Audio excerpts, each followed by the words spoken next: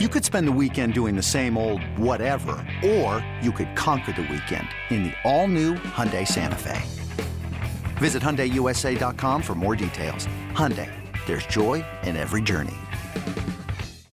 When you need mealtime inspiration, it's worth shopping Kroger, where you'll find over 30,000 mouth-watering choices that excite your inner foodie. And no matter what tasty choice you make, you'll enjoy our everyday low prices, plus extra ways to save, like digital coupons worth over $600 each week. You can also save up to $1 off per gallon at the pump with fuel points. More savings and more inspiring flavors make shopping Kroger worth it every time.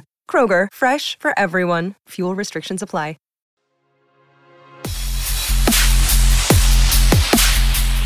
At this time, let's bring in our guest of the show, Mr. Blake Allen Murphy from the Revenge of the Birds podcast. Blake, what's up, buddy? Good to see you guys. Glad to be on the show. Blake does great work at Revenge of the Birds, one of my favorite podcasts, also as a Cardinal fan. So if you're somehow new to them, they've been around a lot longer than we have, right? So if you're new to them, I mean, definitely check him out. Give Blake a follow. He's always tweeting out good nuggets. Blake will give you some nice paragraphs too. I mean, he sends me some DMs, and I totally forgot to reply to the one the other day, but he's just giving me breakdown and analysis. So you get some great quality out of Blake. Spitting that fire. Spitting that straight fire. So Blake, I want to ask you, just hopping right into things. We were, no pun intended there, we were just talking about DeAndre Hopkins and the difference obviously he makes for this offense. Last Thursday, first game back, and now, shaking off some of that rust. I mean, he got really into it, not necessarily quick. He didn't get involved much in the first half, but the second half definitely exploded. How do you see the impact of Hop the rest of the way here? It feels ultimately like it's going to be something where Kyler Murray has had to build up trust. I think that a lot of it, as far as the Cardinals, when you look at their offense, has been broken in part because you look at last year when Hopkins went away, the Cardinals couldn't find guys who could separate. They couldn't be able to necessarily manufacture offense, and the defense wasn't good enough that they could essentially do what they did against the Saints. They built a lead against the Saints. They were able to run the ball, run the clock out, move the ball down the field enough to score points when they needed to. I think that's been essentially what their offense has been. It shows it's really hard to come from behind in the NFL.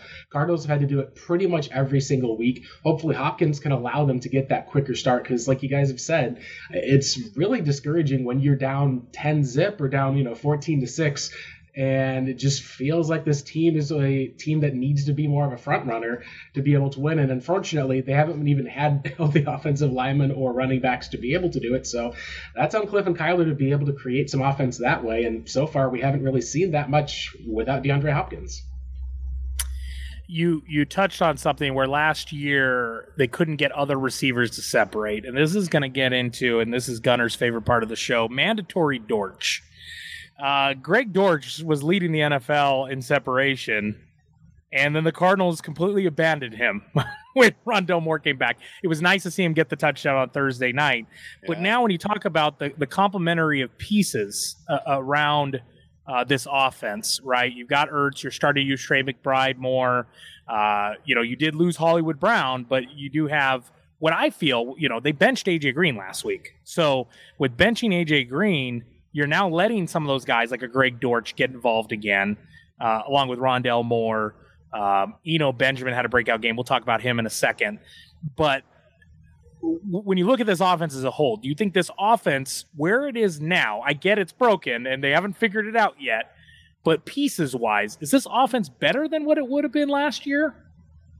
I think it really depends because we won't really get a chance to see it until we can take a look at with Hollywood Brown back in. The Cardinals have not thrown the ball deep. Kyler Murray's yards per attempt has been super low. Last year it was one of the highest in the NFL. and we saw that just dip without DeAndre Hopkins. I also wonder how much of that is necessarily, we haven't seen a lot of slot fades, that Christian Kirk role. It's been a weird sort of discombobulated nature with Greg Dortch essentially being a guy who is getting open, getting touchdowns there downfield. Rondale Moore, he's moved out of some of that gadget role player, but he's not really getting a lot of those deep targets. So it really feels almost like the Cardinals have had this idea in mind of, hey, we're going to move Hopkins around, we'll move Hollywood around, and they've had neither guy on the field to be able to see it. I'm glad that he's not out for the season. Hopefully we'll be able to get the two together, but right now it feels like you're more than looking at, some of the stats. Like Kyler Murray, I think, has taken a step back in part because you can't look at the right side of the field. Like you look at like the stats of he wasn't even throwing to AJ Green after like the first 2 games of the season. So adding Robbie Anderson outside, do you mix up Hopkins and Hollywood a little bit more?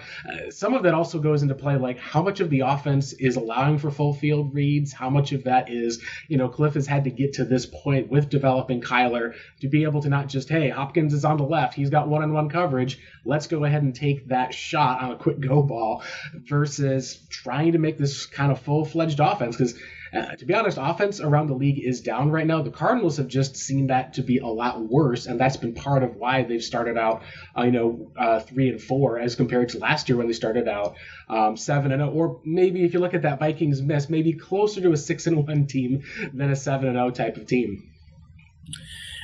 You mentioned Robbie Anderson, who the Cardinals traded for last week. Obviously couldn't get on the field that much on Thursday with the short week and having to learn the playbook, all of that. Now, having over a week and a half of time to prepare for this Vikings defense and get to know the playbook, Robbie Anderson will be in the mix, you would think, a lot more. With A.J. Green now taking a back seat, Robbie Anderson kind of playing that tall outside presence. What do you think that impact is this going to revitalize Robbie Anderson's career being in this offense? What do you think?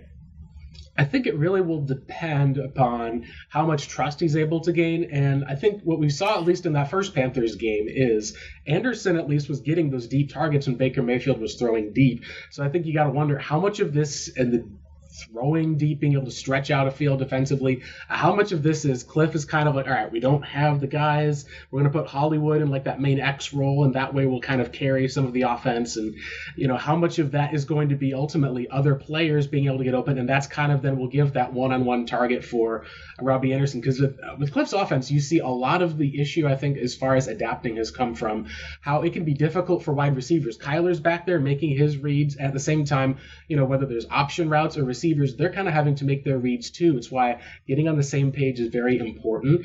And in order to make it not, I guess, as difficult for all the receivers, Cliff has kind of had an outside receiver role. Here's your route tree. AJ Green, you're going to run these go balls. You're going to run these slants. Hopkins, you're going to have this side here on the left-hand side, and then the slot receivers will have their own set of route tree. So that way they're able to read their coverage. By being able to add complexity by moving Hopkins into having multiple roles, I think that's more of what makes this more of a modern NFL offense versus a type of offense where, it's just going to be essentially like last year. We could see, even with Hopkins back in the game, it was ultimately about Kyler and the other players kind of making plays versus seeing some of those guys schemed open, which I think at least you can always say there's two ways to look at every side, right? Like you can look at that as a negative and say Cliff's not essentially giving a boost to the offense. You can also say, hey, he's putting his players in positions to make plays, trying to get them one-on-one looks, and ultimately when Kyler throws that 50-50 jump ball, it's on the quarterback and the receiver to make that play.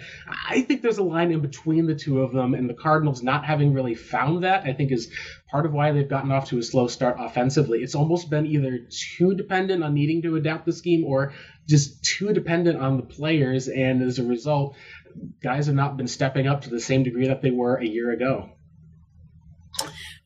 You spoke about that trust, and where I really was going with that, and I missed the mark on, was it seems like Kyler's had that trust with AJ Green for good or for bad the last couple of years. There was a lot of games where, he's targeting AJ Green a ton, right? And then at the beginning of last season, AJ Green was coming down with everything. So that's where I'm optimistic that now if Robbie's going to take that role, you're hoping a little bit younger, a little bit quicker, that he'll be able to replicate what we had in the good times when the Cardinals were 7-0 going into that game with the Packers. But Hey, it's Kaylee Cuoco for Priceline. Ready to go to your happy place for a happy price? Well, why didn't you say so? Just download the Priceline app right now and save up to 60% on hotels. So whether it's Cousin Kevin's Kazoo Concert in Kansas City, go Kevin, or Becky's Bachelorette Bash in Bermuda, you never have to miss a trip ever again. So download the Priceline app today. Your savings are waiting. Go to your happy place for a happy price. Go to your happy price, Priceline. I want to talk about Eno Benjamin. Running with the Devils. Eno Benjamin, Arizona State Sun Devil, drafted in the 7th round. I saw he was asked today, how much does that label of 7th round motivate him, 7th round draft pick? And he basically said it doesn't, but I didn't feel there was many running backs drafted ahead of me that were better than me. I love that. The kid's full of confidence. He's running hard. It makes me really question. I mean, they gave a pretty decent contract to James Conner, right, to bring him back, and he really hasn't, up until this point, performed when on the field. Where do you see the future of the running back room the rest of this season, especially as we get? I've heard people bring it up as we get closer to the trade deadline. Could we see a James Conner potentially maybe get moved? Do we see with James Conner? You've already seen it in other offenses where the lead guy he's starting to get out-snapped by the up-and-comer. You saw it with the Jets, obviously way more extreme. Breece Hall took over for Michael Carter, right? I mean, Michael Carter was kind of the number one for a while, and over a few weeks you saw that change. I almost feel like we're seeing that change in front of our eyes with Eno. What do you think? It's really hard to know because I just don't think that the deal the Cardinals gave to James Conner means they're going to move on from him anytime soon. It was essentially about $13.5 million guaranteed, and if you look at how it's 21, okay, it's about a two-year deal for the most part. I would have felt more comfortable giving James just a regular 2-year deal, so essentially 1 year's that guaranteed, because it's very similar to how they treated, almost going year to year with some of your veteran running backs. And as we can see, James, he's gotten hurt. His ribs, thankfully, seem to be where he can come back in. Don't you think James Conner would have went and signed somewhere else, though, if he didn't get at least 2 years, some of that security blanket, coming off the year that he had? Depends, at least, because a lot of the thing that we've seen in the NFL is, like, you even brought up Breece Hall and mentioned him.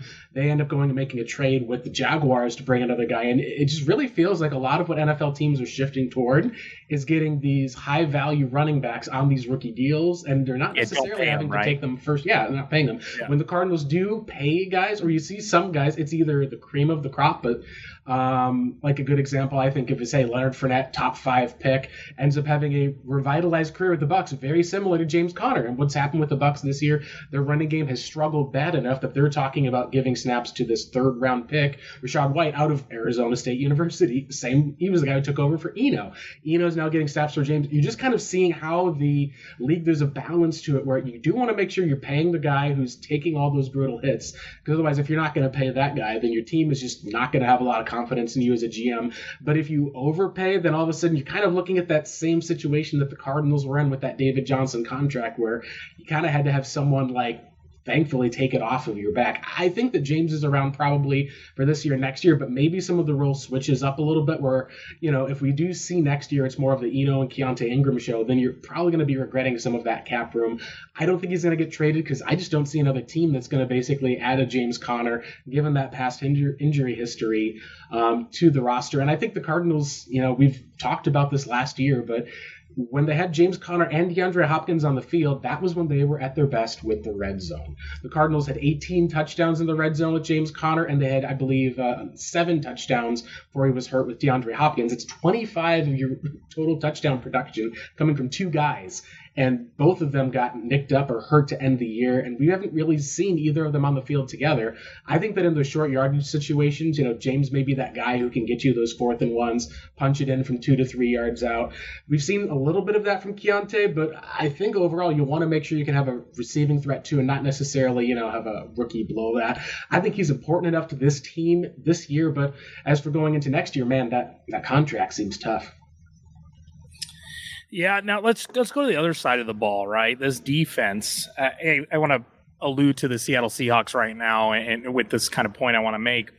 The Seahawks, everyone looked at them going into this season, and I bring them up because we're going to play them again here very shortly. But the Seahawks, it's one of those, people are still looking at them as like, are they for real? And I feel like when you're this many weeks in the season, rolling into week 8, you are what you are. Like, I don't think you're surprising or fooling anybody at this point. And so what I'm basically saying is I think they're legit. Now, when I pose that same question to the Cardinals, it's this defense. This defense for all of 6 of the 7 weeks that they've played has been very impressive. They make adjustments. They typically give up a score or a lot of field, a lot of yardage in the first drive or two. But after that, it's almost like they correct the ship and they buckle down. Do you see, in the same point, do you see this defense continuing to be what we see? Like, they're going to do this the rest of the year, and they can hold up, really carrying this team on their back? It feels like this Cardinals defense is at an interesting point because you feel like the defense is good but not great. Like, there's at least turnovers, but there's not high levels of turnovers. There's pass rush, but there's not a huge amount of sacks. And the coverage ultimately, I think, is overperformed for what our expectations were. And what we've seen in a lot of ways, I think, has been Vance Joseph going out and saying, we're going to take away a team's top threat. And what I think we've seen the last couple weeks has been a fully healthy Cardinals defense. We've actually seen Antonio Hamilton get on the field. So it's not, Marco Wilson having to cover a DK Metcalf, for example. We've been able to see at least the Zach Allen coming. We've seen at least a bit more production from the rookies. I think the biggest thing as far as for questions that you'll have, though, is the Cardinals' run defense hasn't been their identity, and the pass game as far as defense hasn't quite been their identity. So really, at that regards, you're kind of going to be at, I think that bend but don't break, getting some production. I think that they're set in that regard where, I think there was a graph I saw the other day that showed the Cardinals are one of the higher blitzing teams in the NFL. And when they get home, it's great. When they don't get home, they're kind of relying on J.J. Watt and Zach Allen to be able to get that pressure for them. I think that the defense can do well the rest of the season. I think the big question is going to be, can this offense go and step up and become an elite offense, especially when, the likes of a Hollywood Brown comes back? Because if you look at the Cardinals the last couple of years, they've been middle of the road on offense for the past 3 years under Cliff Kingsbury. And the defense, therefore, has kind of improved every single year. And the Cardinals are not investing that much in their defense this year. So when you're talking about the defense keeping up that level of play, it really speaks a lot to Vance Joseph and really shows that, hey, if we're tossing all these resources on the offensive side, there's probably going to be a lot of questions ultimately, I think, end of the day about, whether Cliff Kingsbury is kind of being carried somewhat by Vance Joseph in the defense, or if the Cardinals are really just kind of needing to get to the spot of, hey, once we've got all these pieces together, we've spent it, we've got our draft picks, the starters are healthy, and it's been bad luck. To touch on the Seahawks, though, I will say this. They're kind of averaging right now about 26.1 points per game. Cardinals last year were averaging 28 points a game before DeAndre Hopkins got hurt. Then when you saw Hopkins not on the field, you saw Rodney Hudson go off the field. I'll be very interested to see how that offense looks without DK Metcalf, but one thing that's good for Seattle is they went from one of the better running backs who'd been performing this year in Rashad Penny to a guy who was a Heisman finalist last year in Kenneth Walker. And that shows me, I think, that investing in running backs, getting guys at least who, when you do have an injury, guys who can carry that load, who have fresh legs, I think that's important. And that's part of why the Eno Benjamin factor, I think, helped the Cardinals pay off with a win on Thursday, I should say, against the Saints. Yeah, no, I appreciate you coming on, Blake. Your insight is great. And to find your insight more on the Arizona Cardinals, where can people find it? Go ahead, social media plugs. When does your shows drop? Get in all shill as much as you want here. Yeah, you can follow all our work at revengeofthebirds.com. The podcast is at ROTBpod on Twitter. We'll be previewing the Vikings this week with, I believe it's the Norse Code, actually. We'll be doing kind of a split show. I'll be on their show. They'll be on mine. Should be fun because I got to say, the last Vikings game and Cardinals game I went to, I got a DM afterwards, like, Blake, like, what the hell, man? Like, we missed that kick. Like you said, things get crazy when you go to Cardinals games. And sure enough, we have a crazy final result in that last Vikings game at home, which I think at least is probably a good example of how these two franchises have been. Just a lot of disappointment, a lot of craziness, and ultimately a lot of offensive production and potential. And this year so far, Vikings have gotten the edge. We'll see if the Cardinals are able to pass them up and kind of go on a run, or if we're going to be looking at that NFC West and kind of saying, we'll see where that team goes the rest of the year. This is the sneaky game that I think the Cardinals aren't expected to win, but they could win. Blake Allen Murphy, Revenge of the Birds. Thanks, bud. We'll talk to you down the line. Sounds good. Yeah, 3.5 point underdogs right now. We'll see how that line changes as we get closer to the game. Thanks again, guys, for having me on. Thanks, Blake.